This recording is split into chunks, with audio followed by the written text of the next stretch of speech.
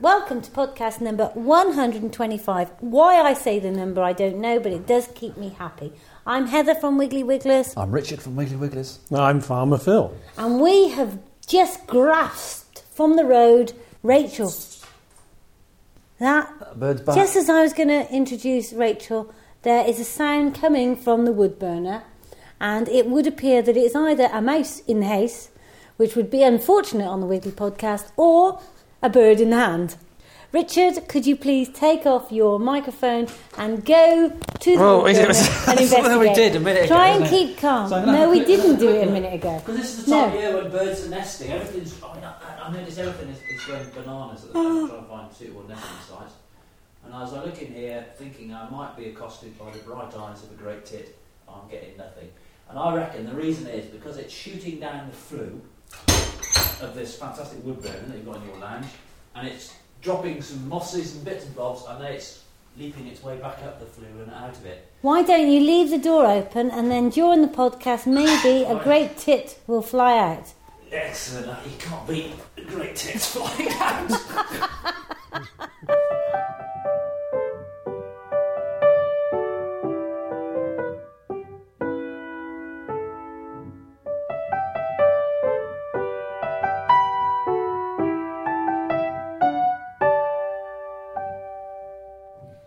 No bird at the moment, but we'll keep you posted, listener, as we go through this podcast. It could be that we're disturbed by tweeting. Yeah. Wiggly Wigglers is all about sustainable living. It's sort of a forkful of country. That's how it is. And if you want to find out more, go to www.wigglyWigglers.co.uk. Absolutely. And we've got a good blog. Have you been enjoying We've got a really blog? good blog. Karen makes a fantastic effort with that blog. It's going from strength to strength. And we've got quite a few people reading it now, I think, on a regular basis. Yes. And if you want to hear what Karen sounds like, she did her first ever podcast interview on 123. And she went and found out all about Karen Kennard, who slimmed her bin to a waist size 0. It was very Radio 4, wasn't it? It was Radio 4. Fantastic. And do you know what she ended up at the end of the week? Do you know what was in her bin? 2 ounces. No, 1 plaster, like sticky plaster that goes on your finger. Yep. And 2 butter wrappers. Fantastic. That's all. That's it. That was a lot. Yep. Just goes to show, doesn't it? We've got Rachel coming up on this week's show. Welcome, Rachel, once again. Hello. She is doing an MA in Sustainable Development, and she's sponsored by the Bulmer Foundation, and we're going to hear a bit more about carbon footprinting. We've got a Monty Farmcast coming up, but first of all, I'm going to plough on through the feedback that we've got over the past few weeks. Here we go. April Simpson says, Wiggly Wigglers, come back from your break. I'm going crazy in Shanghai without the podcast. It's so polluted. It's so noisy in the city. I need to hear some bird song. There we are. And some belly Brit laughter. Ready then? Oh. That's very convincing. Okay. I think Phil made an effort there as well, didn't he? To be on the stage, Phil. I'm wasted. I wander around this farm. I'll tell you what. Amateur dramatics, that's the way forward for you. Here's a question from Mia. Last week, when I topped up the bucket with waste, this is the Bokashi bucket, I was greeted by a pear drop smell. If my chemistry serves me right, it's formed by the reaction of alcohol with acid. I've now started to cover the stuff with cling film and a plastic bag to try and exclude the air that's in the bucket. At least I know something is working. Is this fermentation? It is fermentation. Pear drop smell. The pear drop, essence of pear drop, is an ester, which is amyl acetate, which is produced when an alcohol and an acid react together. And I suspect it is a product of fermentation, and it probably, she's dead right, it proves it's fermenting and doing what it should. You amaze me, Phil. How is it that you know everything to do, anything that's associated with alcohol, even tenuous links? You're there. You're just completely on the ball. Mention alcohol. Well travelled, me, Rich. Also, I had a very good chemistry teacher who had fair zest for life, and he taught us in things we understood. So alcohol, definitely. Fantastic. Sherry says, I've promised somebody else that I would ask you this question. My friend, is that how people, describe things when it's really them. My friend has discovered strange grey maggot-like things in her wormery. Not as wiggly as maggots, but they're about half an inch long with a pointed bit at one end. My best guess is that they're actually baby worms. What do you think? They're probably rat-tailed maggots. Oh. They're a fly larva. They're completely harmless. Yep. I've seen those. They're grey and they're fairly disgusting looking, but they're kind of helping. They're contributing to the whole wormery scenario, but they're just not very nice. And I think the reason they're in there is because it's too wet. Thank you, Richard. Rachel, you've got a wormery. How's your can of worms going? Oh, it's going very well after the trauma of finding half of my worms frozen in the sump and having to break them out of the ice and then put them on my hand and give them the kiss of life to try and resuscitate them, which I don't know if it's worked. I put them all back in. I think the other worms might have just eaten them. A worm can survive freezing. It can't. They can survive sort of almost freezing, almost in crystalline water, but there is a danger that they could be made sterile off the back of that. So you might lose your next generation of worms, which will work better than your first. So worth bearing in mind. Eggs should be fine. You need to finally hone your worm husbandry skills, Rachel. I can see that. You're just neglecting your wormery, aren't you? We've got a message from Anna from the Engaging Brand. She says, great to have you back, Wigglers. Monday morning just wasn't the same without you.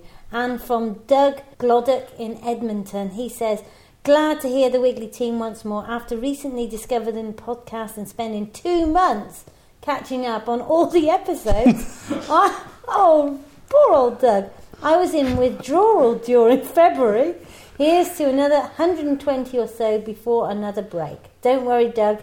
Our series are 121 long, so there's absolutely no issue with having a break. Oh dear, Michael's just fell off his chair. Just so they can know don't worry. Are joking. Yeah, you can rely on me, Doug. 121 in each series. Can't wait for series 5. Fantastic. That will be in year 2021. Do you think he ought to book a place in the hospital now for recuperation or not? I reckon. Perhaps a mental institute might be more appropriate. Podchef says, hooray for the return of the Wiggly Wigglers podcast. From the near row to the cooker episode. The cooker episode was 1, 2, 3. The near row? What was the near row? The near row was you arguing with Phil over pigs and wheat. And we didn't quite get into it, did we? No, we'll go back to that, I reckon. You've been sorely missed. Anytime you want me, dear, I'll pop across the pond and give you some guidance. Was he visiting you this year or something? Hope so. Yeah. Henry from London says, I'm really enjoying the podcast. Thank you, Henry. More feedback from Richard, who's got a stash of it filed somewhere, so we'll see. But in the meantime, let's have a Monty Farmcast. Bring it on, Montague! Montycast, a weekly fact on farming. It takes a hen 24 to 26 hours to lay an egg. Another Montycast, a weekly fact on farming, next week. Thank you, Monty. We have Rachel Harries on the Wiggly Sofa this week. Welcome, Rachel. Hello, Heather.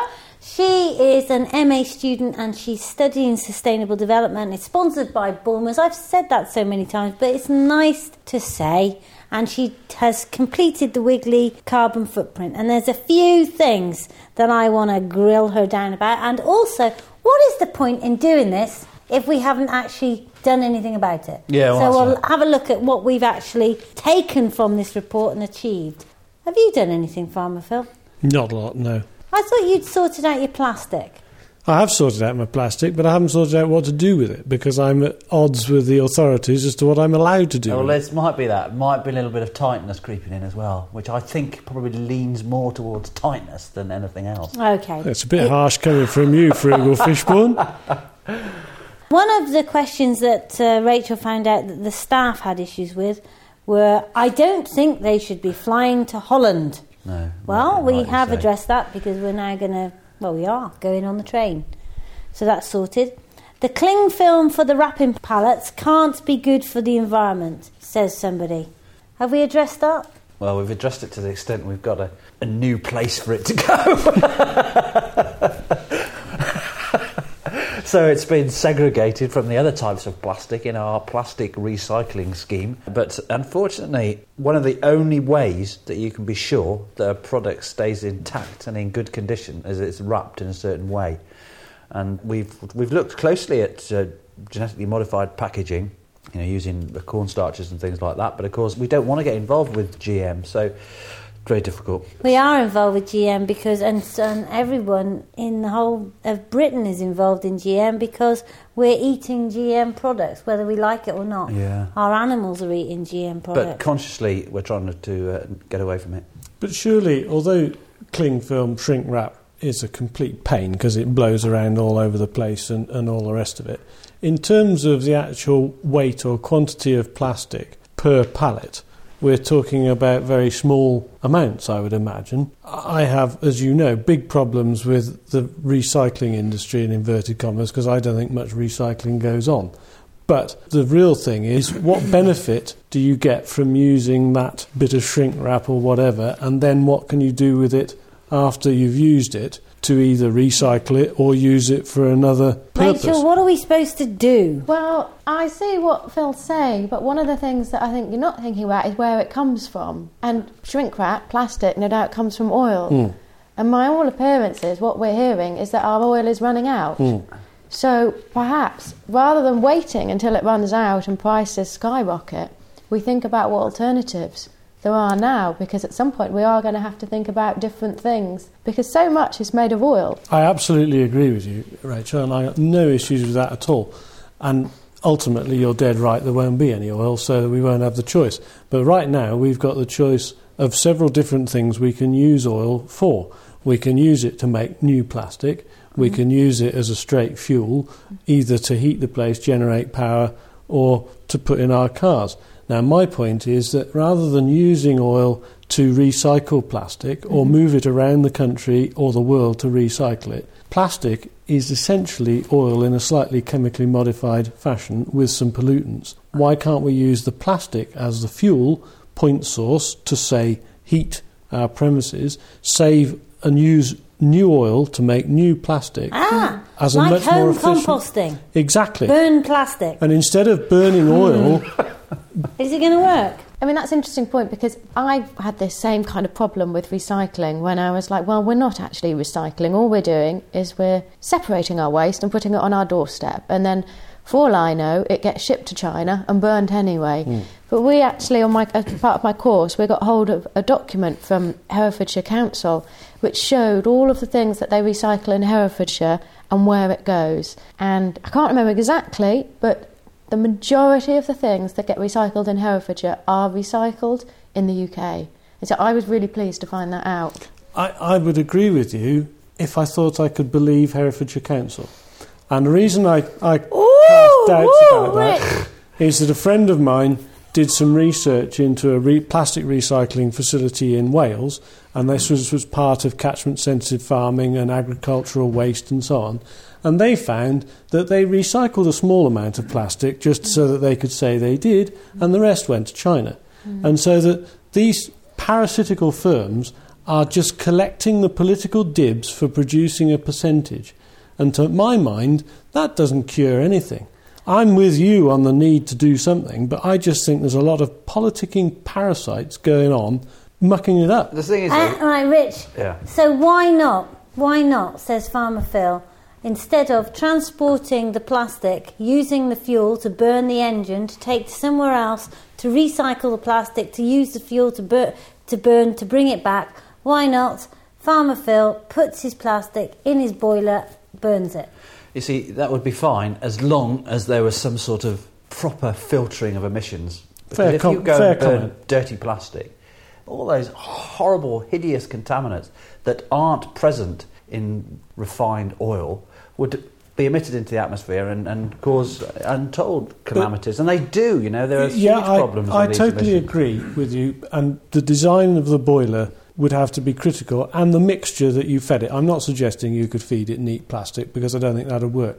But I would also say that burning oil in your central heating system produces dioxins and pollutants other than carbon dioxide, and burning wood on your wood burner certainly produces dioxins and pollutants, and they go into the atmosphere unfiltered, which brings me back to my original comment, was that if we use less energy from wherever it comes, whether it's wood or burning plastics or burning oil, whatever, we will reduce the pollutants that go into the atmosphere, which I couldn't agree more with you. You've completely hit the nail on the head, though, there, Phil. But I mean, ultimately, you could end this whole debate and all this discussion about emissions and reducing the certain ways we do things and changing in behaviour.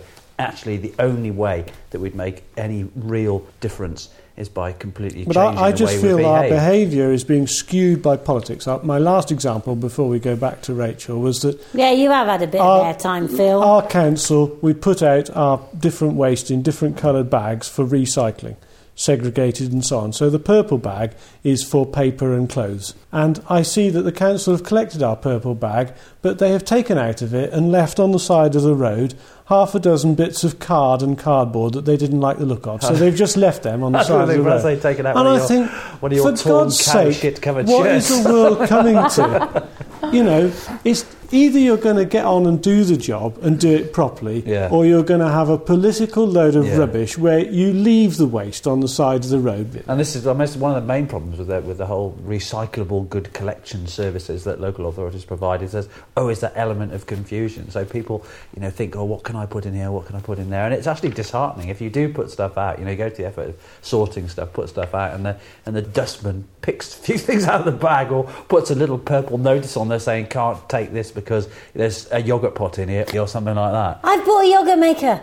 Have you? Yes, because I looked at our waste and primarily now it's yoghurt pots. And so I bought a yoghurt maker last night and I'm going to try making our own yoghurt. Oh, fantastic. So then we don't have any waste. Rachel was talking about yoghurt earlier on, Yes, I used to make yoghurt in Spain, but the only way that we ever had any success was by using UHT milk because it's already sterilised. When I've tried to make yoghurt in this country, and I know that I'm just doing something wrong, it's not that it's impossible, but when I've tried to make yoghurt in this country using English milk, it doesn't work.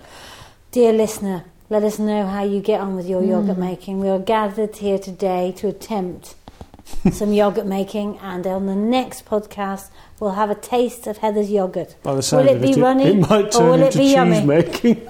We shall see. Right, more recommendations here. Oh, well, some things are just so boring, aren't they? Screensavers and lighting. Yes, they are boring, and they're funny things because I think quite often people get really confused when you have little things like this because they say, okay, global warming is such a big problem. How can just changing a light bulb or not using a screensaver make any difference? How on earth can that relate? Yeah. Either they don't believe the statistics or they think, my input, my role in doing something is not going to make any difference because the problem is so huge. But it's all these little things. If everybody does little things. I mean, this is what I found when I was here. At the end of my month, I thought, gosh, I really thought I would change Wiggly Wigglers and come up with these amazing solutions and alternatives. And at the end of it, I was just like, these are just little solutions. These are just little improvements. But that's how it starts. It's infectious, though, isn't it? The whole moralistic thing is very infectious. I mean, it's so inspiring to have Hev go on Eurostar, for instance, because then you must feel a real sense of achievement from that. It's a bit like when people say things like, why should I bother doing that? Because that's not really going to make a big difference. But of course it is going to make a massive difference ultimately. It's a bit like mugging people, for instance. Well, you're not going to mug somebody because it's bad. It's not the right thing to do. It's going to make other people's lives difficult and unpleasant. So you don't do it. You don't do it because somebody else is doing it. So you don't say, the Chinese are doing all these things. There's so many of them. The production, manufacturing over there is so bad. Why should we make an effort? What difference is it going to make to us? But of course, ultimately, it's going to make a massive difference to all of us. So what have you done? Because obviously, I've made changes. In fact, I've put together a document that Rachel's got in front of her about Wiggly values, the environmental impact. I've changed my mode of travel to go on the train. And yet, what have you done? Because, Richard, it says here that commuting, lift sharing, cycling, etc. is what we need to do. Mm-hmm. And I don't think you've done anything. I've probably done quite a lot, really, in the context of Wiggly life. Have you?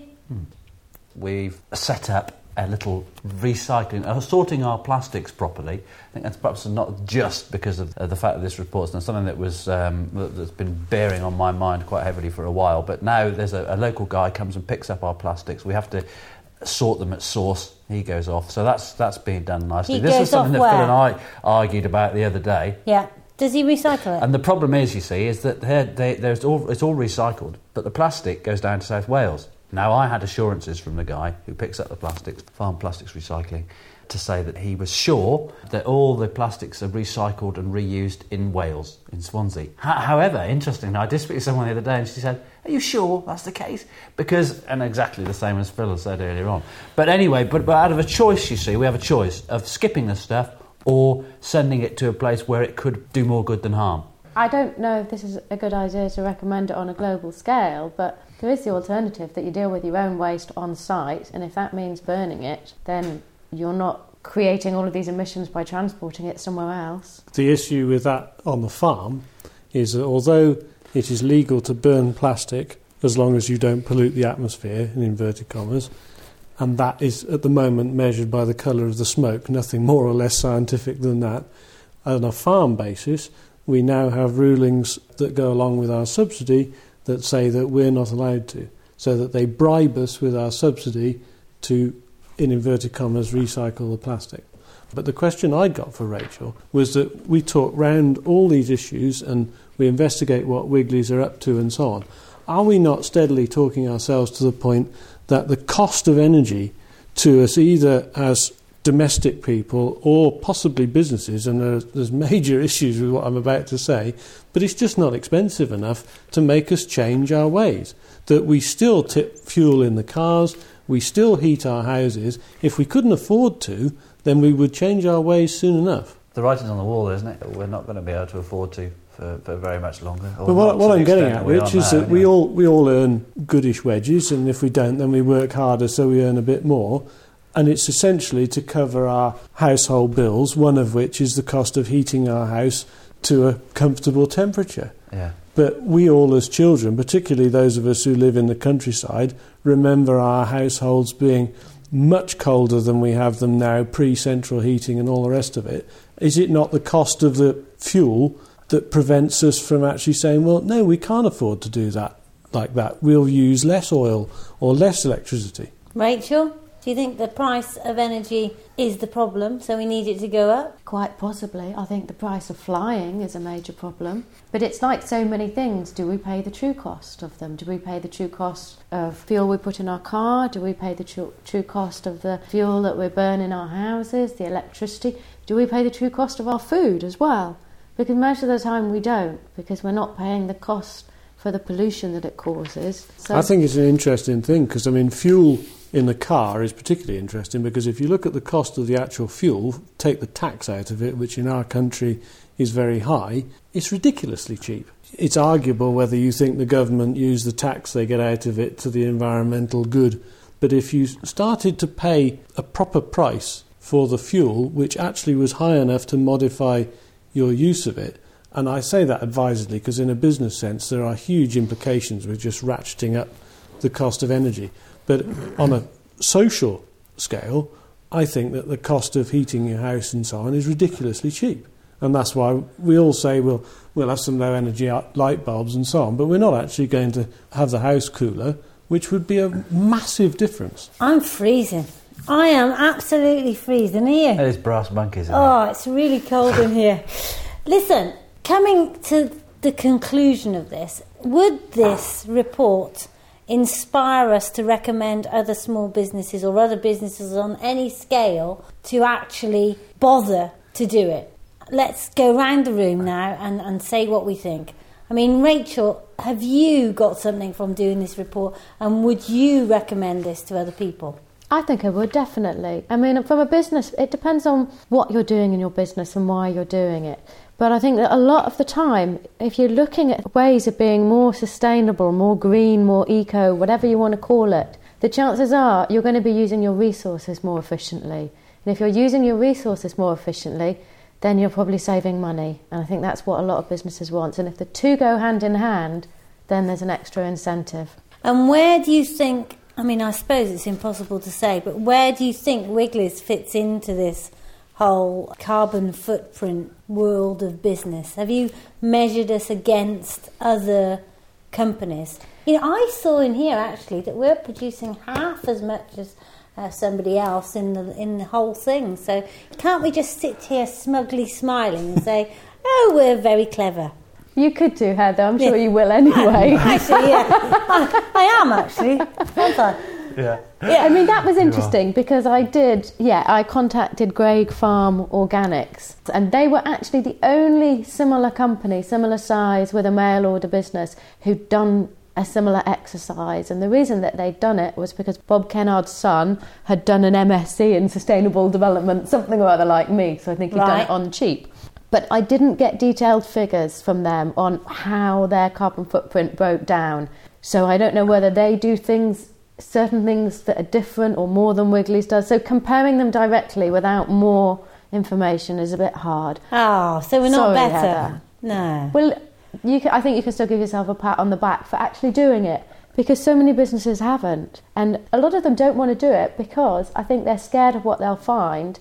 And if it's not going to be a good PR opportunity for them, then why do it? I saw that. We won't mention names, but I saw one company actually said, we are not going to do our carbon footprint because we don't think it will be a good marketing exercise. That's very sad, isn't it? That is sad.